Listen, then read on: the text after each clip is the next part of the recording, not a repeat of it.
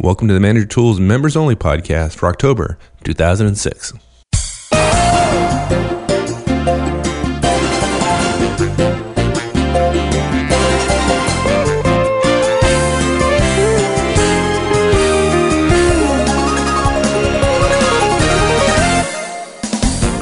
Well, once again, we're barely getting this one out in time to call it an October cast, but I think you'll find it worth the wait. This month, Mark and I want to share a cast from our upcoming Interviewing Techniques podcast. This particular cast is one out of about 14 casts on interviewing. In today's show, you learn how to handle the crucial first 5 to 10 minutes of any interview, introductions. It's absolutely true that this is a critical part of the interview. First impressions are being formed, and I'd bet 75% of interviewers have a strong indication of how it's going to go by the time this particular portion is done. That translates into our gut feeling that this is where 75% of technical interviewees fail. It's that important. There are essentially 4 parts to the introduction: immediate preparation, entering the room, your greeting, and the introductory conversation. So let's get on with it.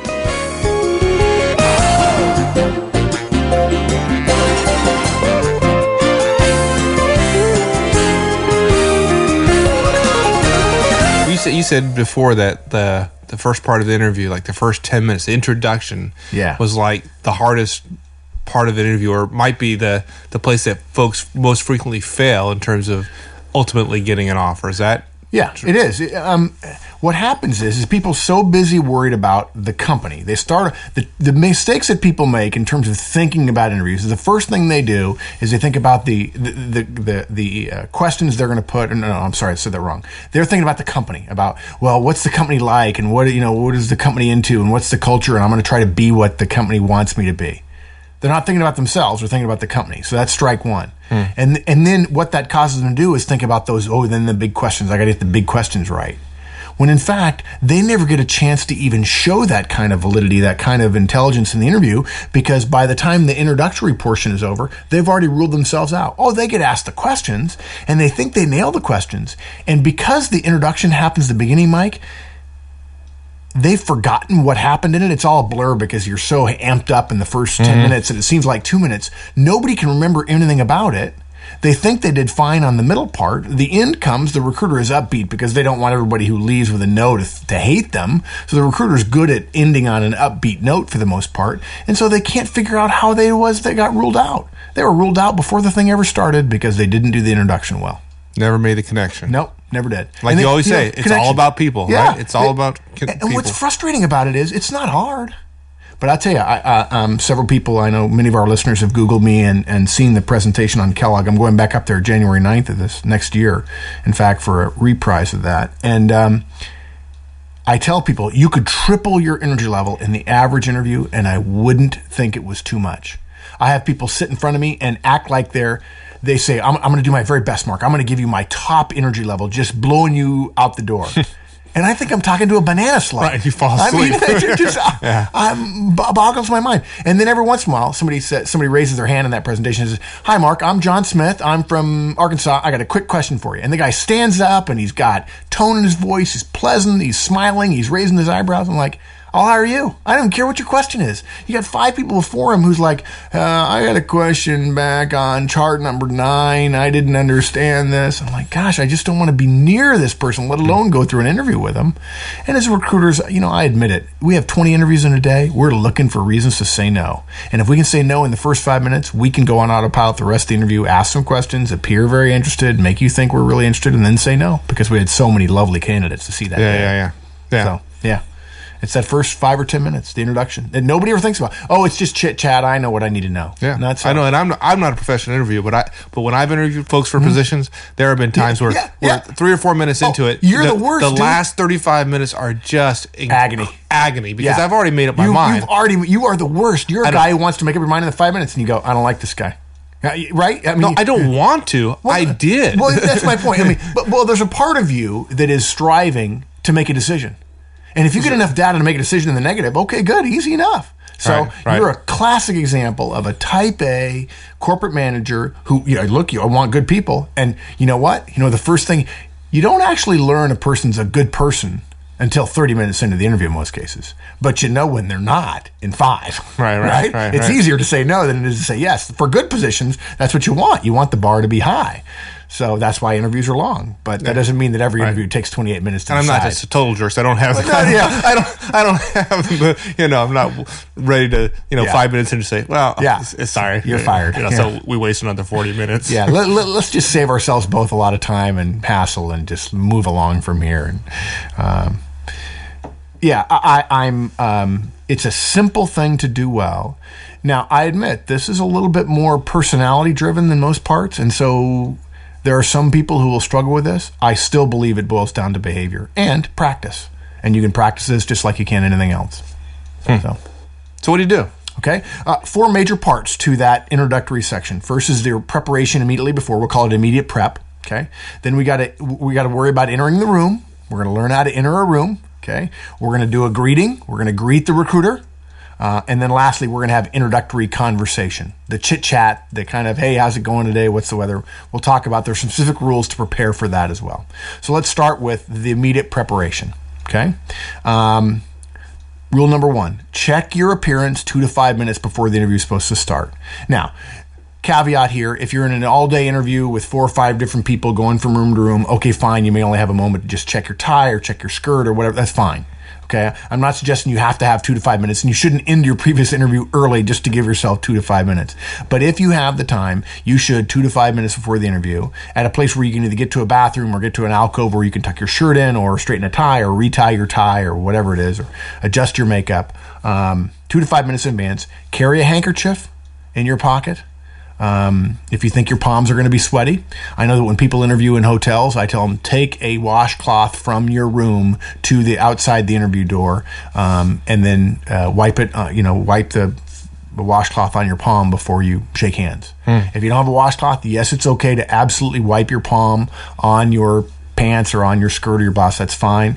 And it is normal for your palms to sweat. It's not a bad thing. You just need to make sure you've got them as dry as you possibly can.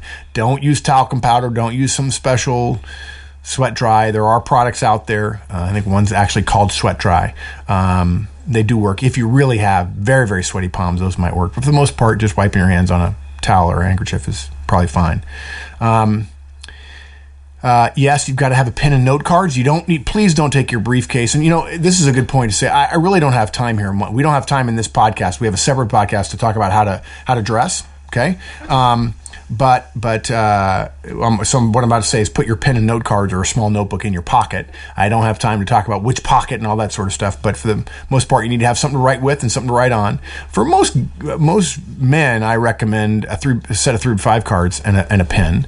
I don't recommend a purse for ladies going in interviews. Why is that? It's just something else to mess with. There are some women who says, no, I've got to have my clutch, I got to have this, I got to have that. Quite frankly, you don't take your purse from meeting to meeting in corporate America if you're inside the building. Mm-hmm. Executives don't do that, right? You've seen that. Right. They don't do that. So this is a meeting. This is a business meeting. You don't take your purse from place to place.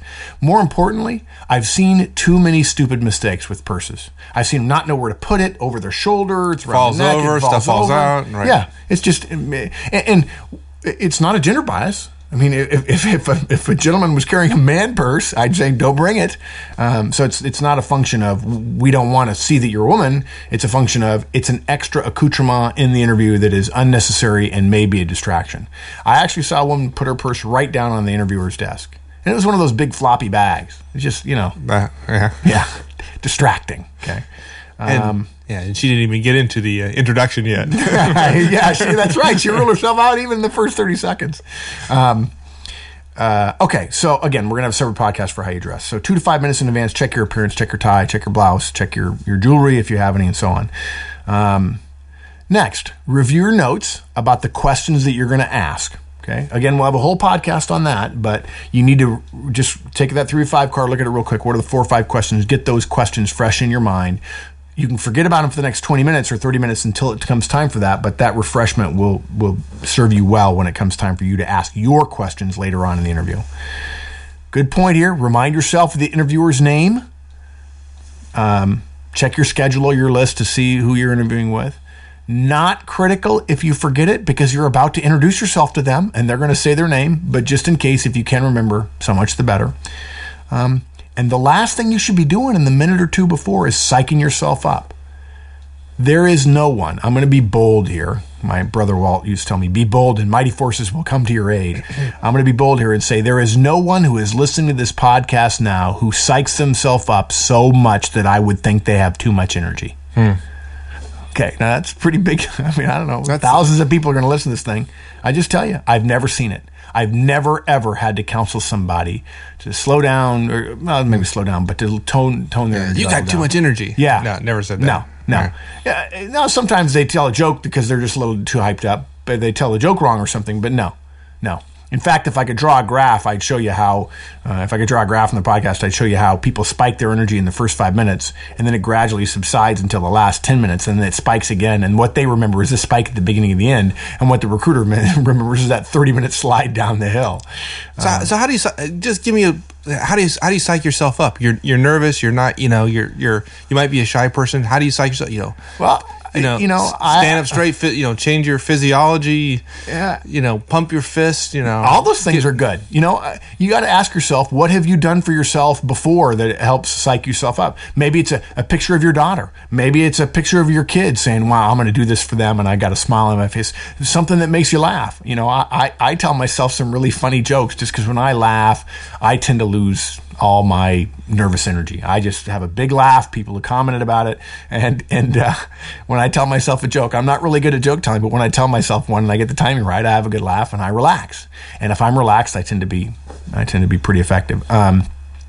I'll tell you, I have a friend who goes bum ba ba ba, because that's an important song for him. I know another guy who does the theme song from Monday Night Football. All right.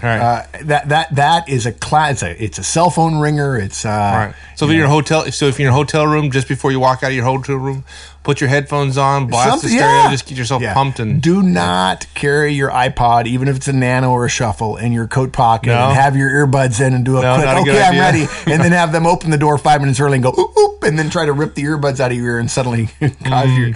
Not so much. Not good. Okay. Not a good plan. Whatever it is, the goal here, and you're going to hear this at the very end of the podcast, I'm going to say energy, energy, energy.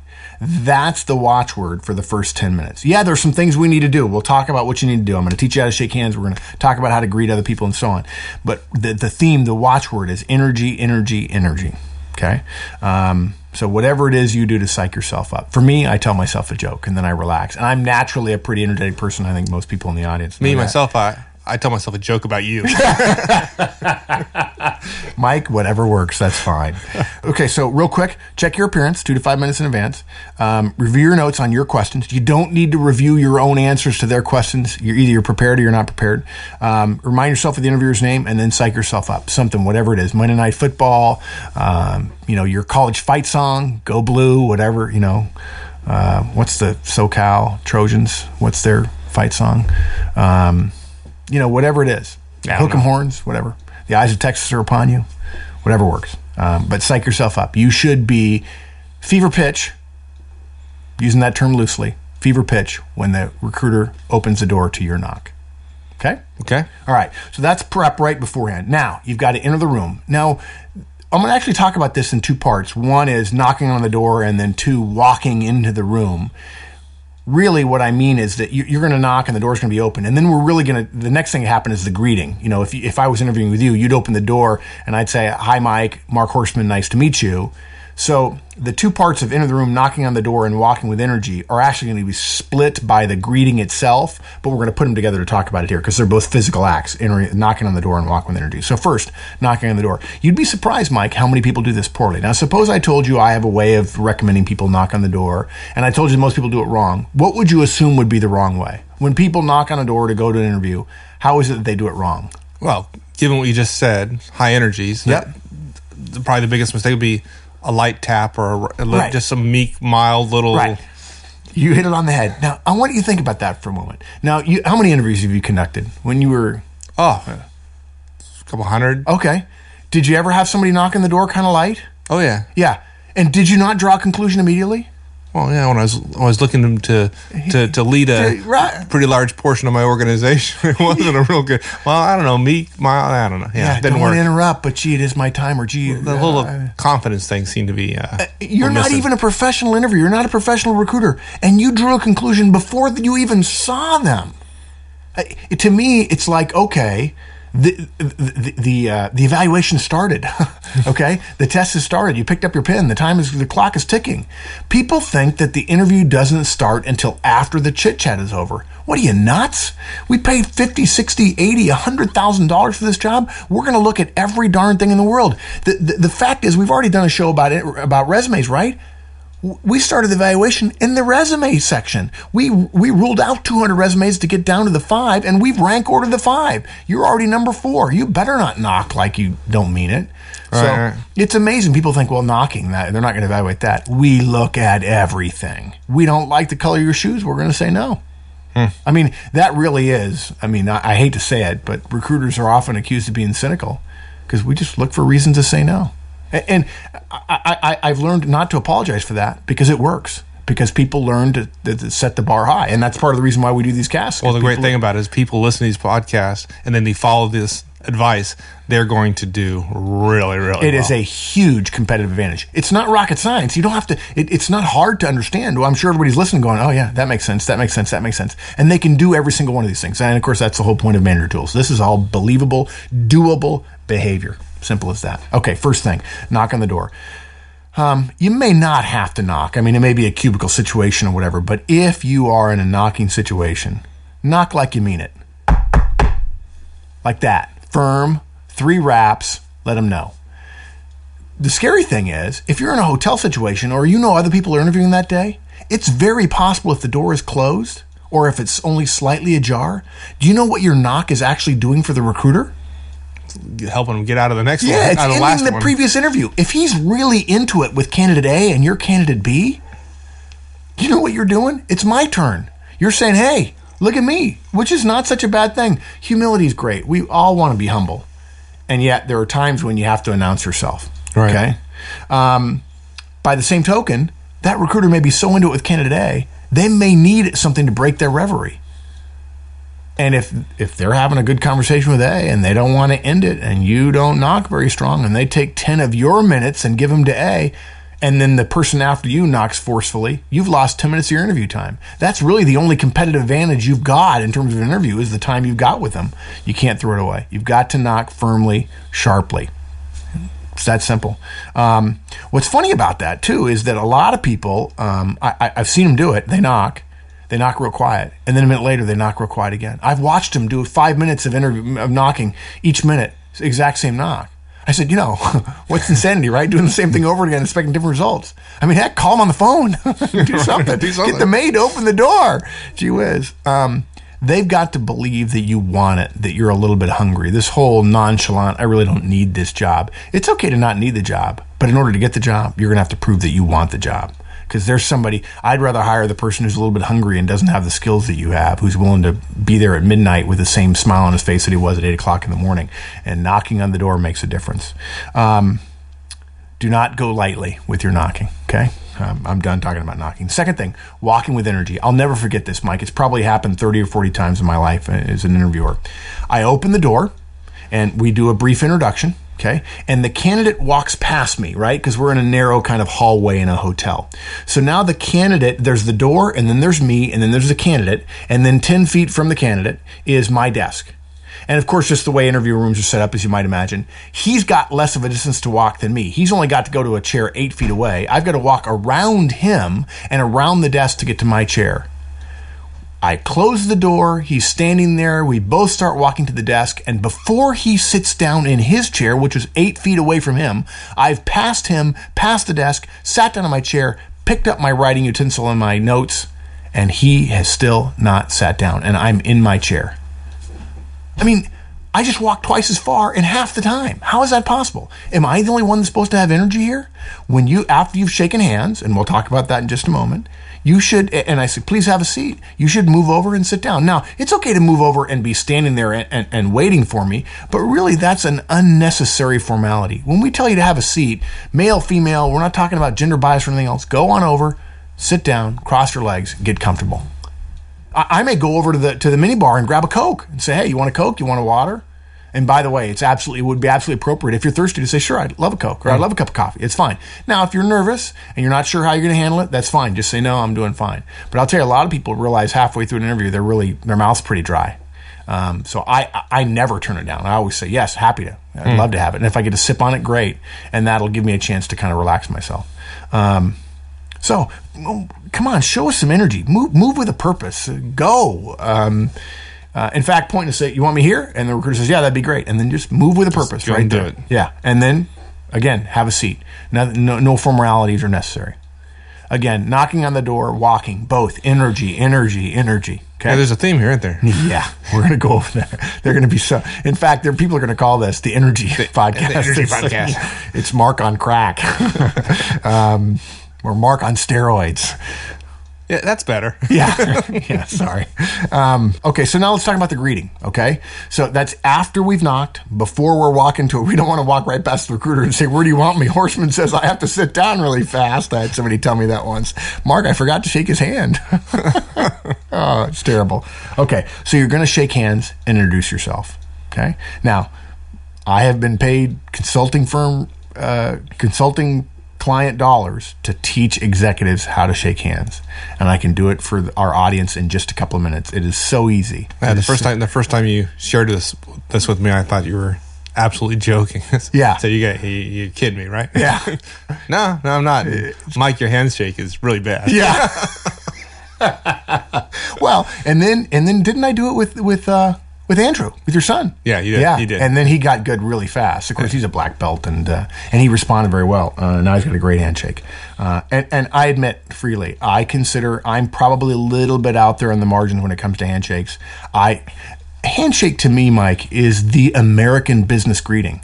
In Europe, it might be a kiss on the cheek, it might be a hug or something like that. But in America, it's a handshake. I might shake hands with my boss 3 or 4 times in a day. If I'm working on a consulting site, not unusual. Start the meeting, end the meeting, say goodbye to them at the end of the day, whatever the case might be. You're going to do it a lot. It makes a difference. Your handshake is part of your character, your interpersonal character when you're in the business world. So it makes sense to do it well, to know how to do it. And most people don't know how to do it. As a meeting, I had a vendor come in today into the restaurant. For those who don't know me, I own several restaurants. And he came up and he shook my hand, and it was a good handshake. It was good. And I remembered it. Yeah. I remembered it. Yeah. It gives you a sense. I'm not even sure we put words around the sense. It's just, I feel good about this guy. I don't know exactly what. Okay. So when you shake hands, it's much easier to do well than most people think, but most people really are terrible at it. And probably partially the reason they're terrible at it is they don't know exactly what to do. And if somebody told them, okay, I'll do it that way. Well, this is the way to do it. Here's how you do it. First, step forward with your left foot. Okay? It's much easier to do this with visual aids, and maybe we can figure out a way. What do you think? We'll figure out a way to videotape something like this and put it on the web so people can watch it. Sure, yeah, we can figure that out. We'll figure it out. We're not promising anything in the near term, but we'll figure out a way to do it. You step forward with your left foot, and the reason for doing that is you want to be able to pivot your body a little bit at the waist so that it's a bit like throwing a punch with your right hand, since we shake with our right hands. If you watch fighters, they not only throw their right hand, their dominant hand, if you will, they not only throw it with their arm, they throw it with their body. Their whole shoulders are moving. It's like hitting a baseball. Really? Right? They're turning their upper body. Yeah. The other thing you do is when you step forward with your left foot, you keep your right elbow kind of close to your body. You don't want it sitting out there like a chicken wing, way out to the side. The more you push it out to the side, the harder it is to show energy. And remember, this cast is all about showing energy. So you're going to keep it close to your side. Now, your hand is going to move away from your body as you reach out to grab the other person, but you don't want your arm fully extended. That's part of the reason you're stepping forward with your left foot. You want to get kind of close to them, lean forward a little bit, so that when you grab their hand, your arm is not fully extended, so you still have some leverage. Okay, and if your elbow is bent, you have a little bit more leverage, and you keep that elbow again close to your side. You don't lock it to your waist. You can stick your hand out, but you just don't want it flapping 8 inches, 12 inches off to the side of you. Okay, so you've stepped forward, and you're keeping your right elbow close to your body. Here's the thing that people miss. This is a real competitive advantage after you step forward and keep your elbow close. the webbing between your thumb and forefinger, Michael. If you will think about sinking that webbing into the webbing of their hand, if that's what you look for the webbing between their thumb and forefinger, focus on that and sink your webbing into that. That's the start of the power handshake, okay? And then you got to grip them firmly. It's not a crusher grip. It's not a weightlifter grip. It's not a Russian steroidal hammer thrower grip. It is a firm grip. Ladies, it's a firm grip for you too. Gentlemen, gripping a lady's hand in a handshake is a firm grip. There is no difference in a male or female handshake in the professional business world. Whereas the business world is not about gender. It's about business. Business is about correctness. It's about firmness. It's about professionalism. And that means everybody gets the same handshake no matter what. I'm amazed at the number of guys who say, wow, she really had a strong handshake. And it occurs to me, they went limp-wristed into that handshake with her because she was a lady. This is not about gender politics. Okay, ladies used to get to shake hands with gloves on while they were sitting down, something gentlemen couldn't do because they were the fairer sex. That's not true anymore. This is a business environment, and men and women are equal. In fact, there are many women who outrank you and I tenfold. As well they should, because they're more effective than us, and that's a great thing. No matter, male or female, find the webbing between your thumb and forefinger and stick that in the web and the web of their thumb and forefinger. 1 or 2 pumps up and down once, twice, and then let go. That's all you need. Now, some people say, oh gosh, Mark, what do I do if I let go, but he hasn't let go yet? Continue to let go and they'll figure it out. Okay. Don't regrip and then have them let go and then regrip and go back and forth. 1 or 2, boom, boom. Let go. That could be a little awkward. Yeah, it's happened. I've watched people go, we're glued at the hand. Pretty simple, really. Okay. You step forward with your left, keep your elbow close, pivot your body a little bit, so you keep your hand kind of close to your body, but you can extend it out. Sink the webbing in there, grip them pretty firmly, not the fingers, but the whole hand. 1, 2 pumps, and then let go. And if you can do that while looking them in the eye, that's a great handshake. It's a perfect handshake. Okay. Now, you're going to make eye contact. Now, when I say make eye contact, Mike, and sometimes I worry that people say, well, we're supposed to stare. Actually, when you get past about 65, 70% eye contact in a conversation, people think it's too much. So if you're looking away about half the time, you're fine. You just don't want to be looking away all the time when you're talking and only look at them when they're talking. That's disconcerting for people. But nevertheless, during the greeting, while you're shaking hands and while you're introducing yourself, make eye contact. Something else.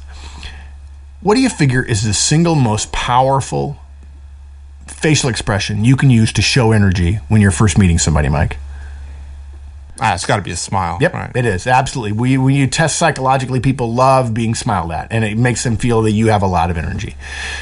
Although it helps to have a smile with your teeth showing. Seriously, I mean, a half smile is probably not good. There are timid smiles that wouldn't work. So we want a big smile, a happy smile, if you will, a birthday kind of happy smile.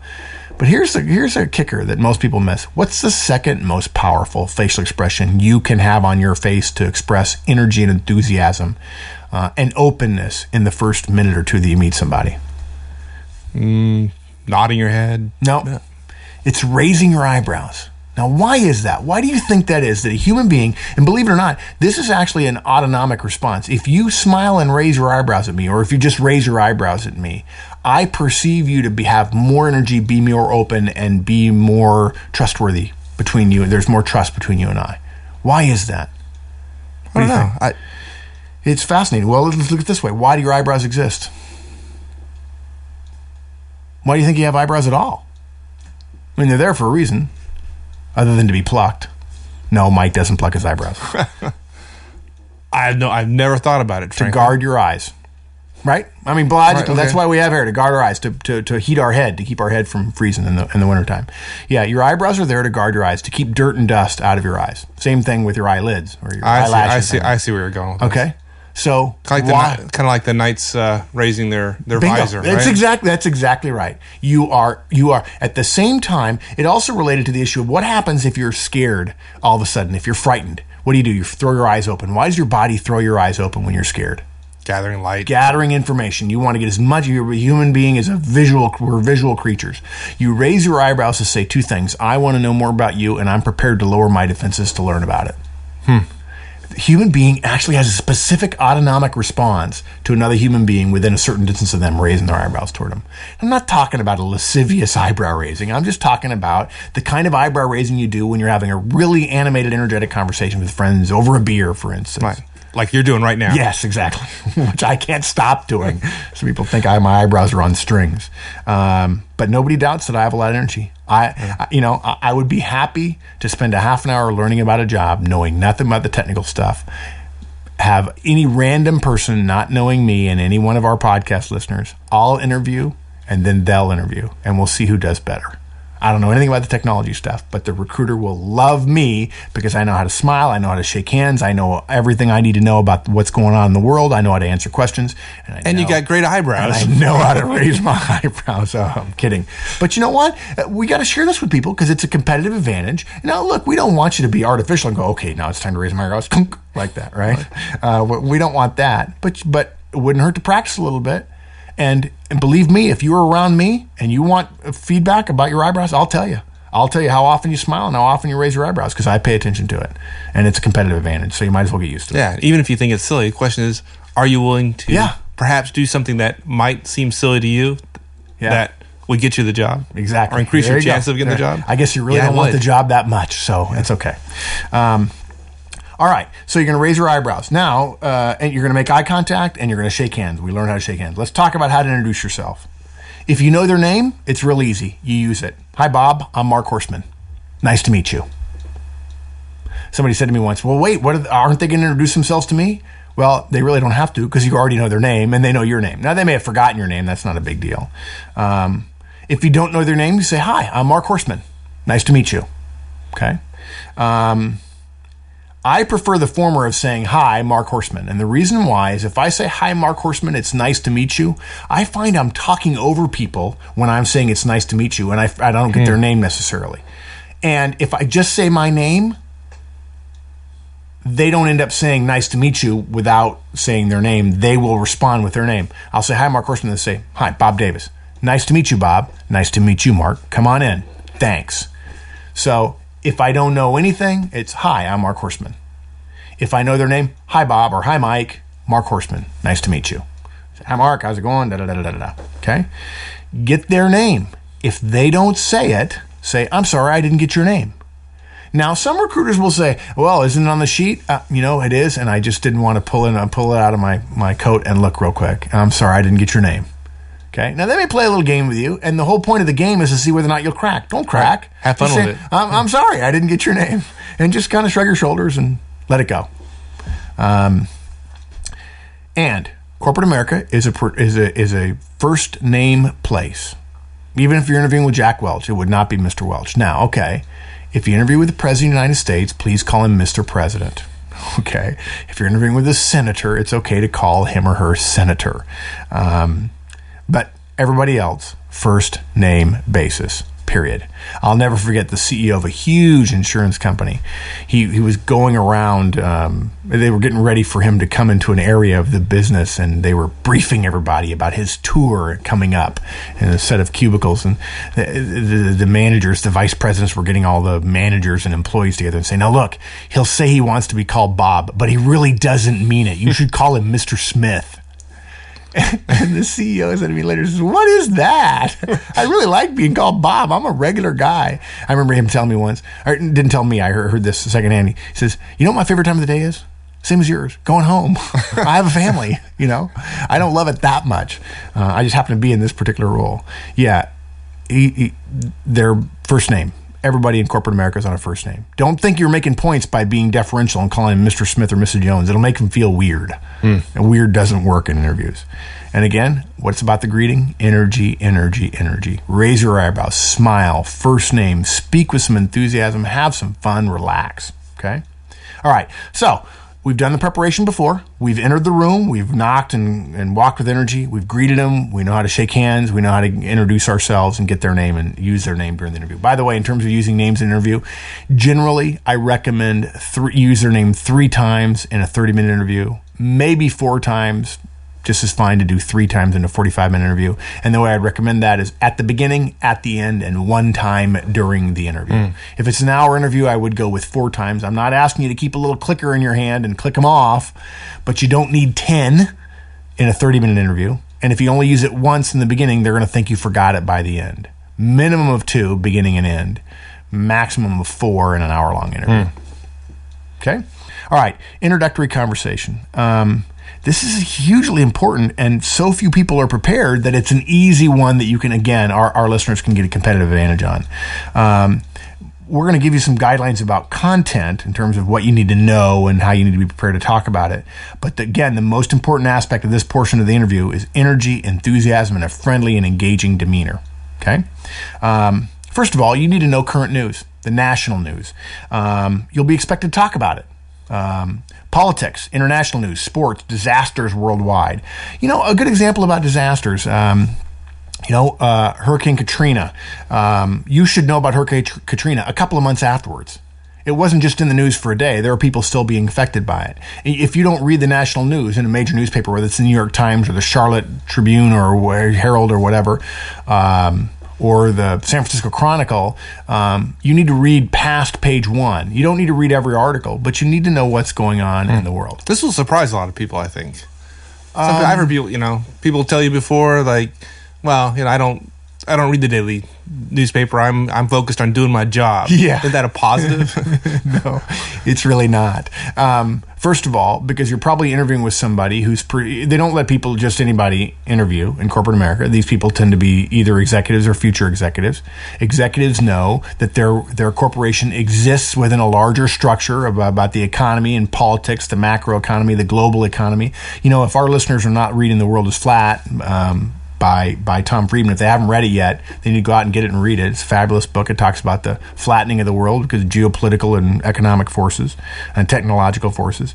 And that kind of focus is seen as myopic if all you do is focus on your industry. Your industry exists within a larger context. And quite frankly, normal conversation is not about your industry or about your specific technical skill. It's about what's happening in the papers. If you're going to meet somebody at a bar for drinks afterwards, if there's 20 people who work at your company going out for chips and a beer afterwards or coffee one evening, they're not going to talk about your industry or your specialty. They're going to talk about what's common. What's common? What's on the news. That's what professional managers and executives think about. They also think about their industry. They also think about their specialty. Don't get me wrong. But when you're first talking with someone, when you're first having a conversation, you're not going to talk about open source standards. You're not going to be talking about Linux. You're not going to be talking about Red Hat. You're going to be talking about, the president. You're going to be talking about the budget. You're going to be talking about the World Series. You're going to be talking about the football season or fantasy football or something like that. Spring training. Okay? You need to know current business news, particularly your industry. You do need to know that. It's real easy. Read the Wall Street Journal. That's an easy one. We talked about that in our special podcast for subscribers. You need to read the Wall Street Journal regularly. You should also know the local news. If you're interviewing in Atlanta, you need to read the AJC, the Atlanta Journal-Constitution. You need to know what's going on down there. You need to know who the mayor is. If you've flown in the night before, you need to read up on a little bit on local politics. You don't need to read every single article, but you need to read past the first page. You also need to know your specialties news, what's going on. If you're an open source person, then yeah, absolutely, you should be paying attention to what's going on open source. I think blogs and RSS feeds are a great way to keep current on this. That if you know you're going to have a high-speed connection, you don't have time to go get a newspaper the night before, fine. Do your blog reads, pick up on what's going on. Make sure that your blog reads aren't so narrowly focused that you're not going to get that good broad spread that you need. And then you're going to have a conversation about all that stuff mishmashed in together. And then there might be a curveball about dry cleaning from the hotel. The recruiter may say, well, actually, to tell you the truth, I'm really ticked off. My dry cleaning came back. It's got spots on it, blah, blah, blah, blah, blah, blah, blah. And then there's a pause. You're expected to talk about dry cleaning in a hotel. Okay? You need to know how to do that. I have a hint. Now, conversation we could have a whole hour-long discussion about conversation, but I have a suggestion about what makes for good conversation.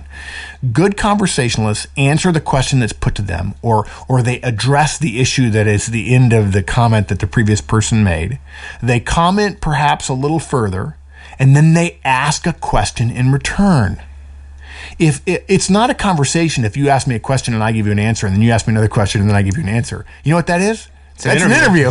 You don't want that. They're trying to warm you up. Right. They're trying to relax you.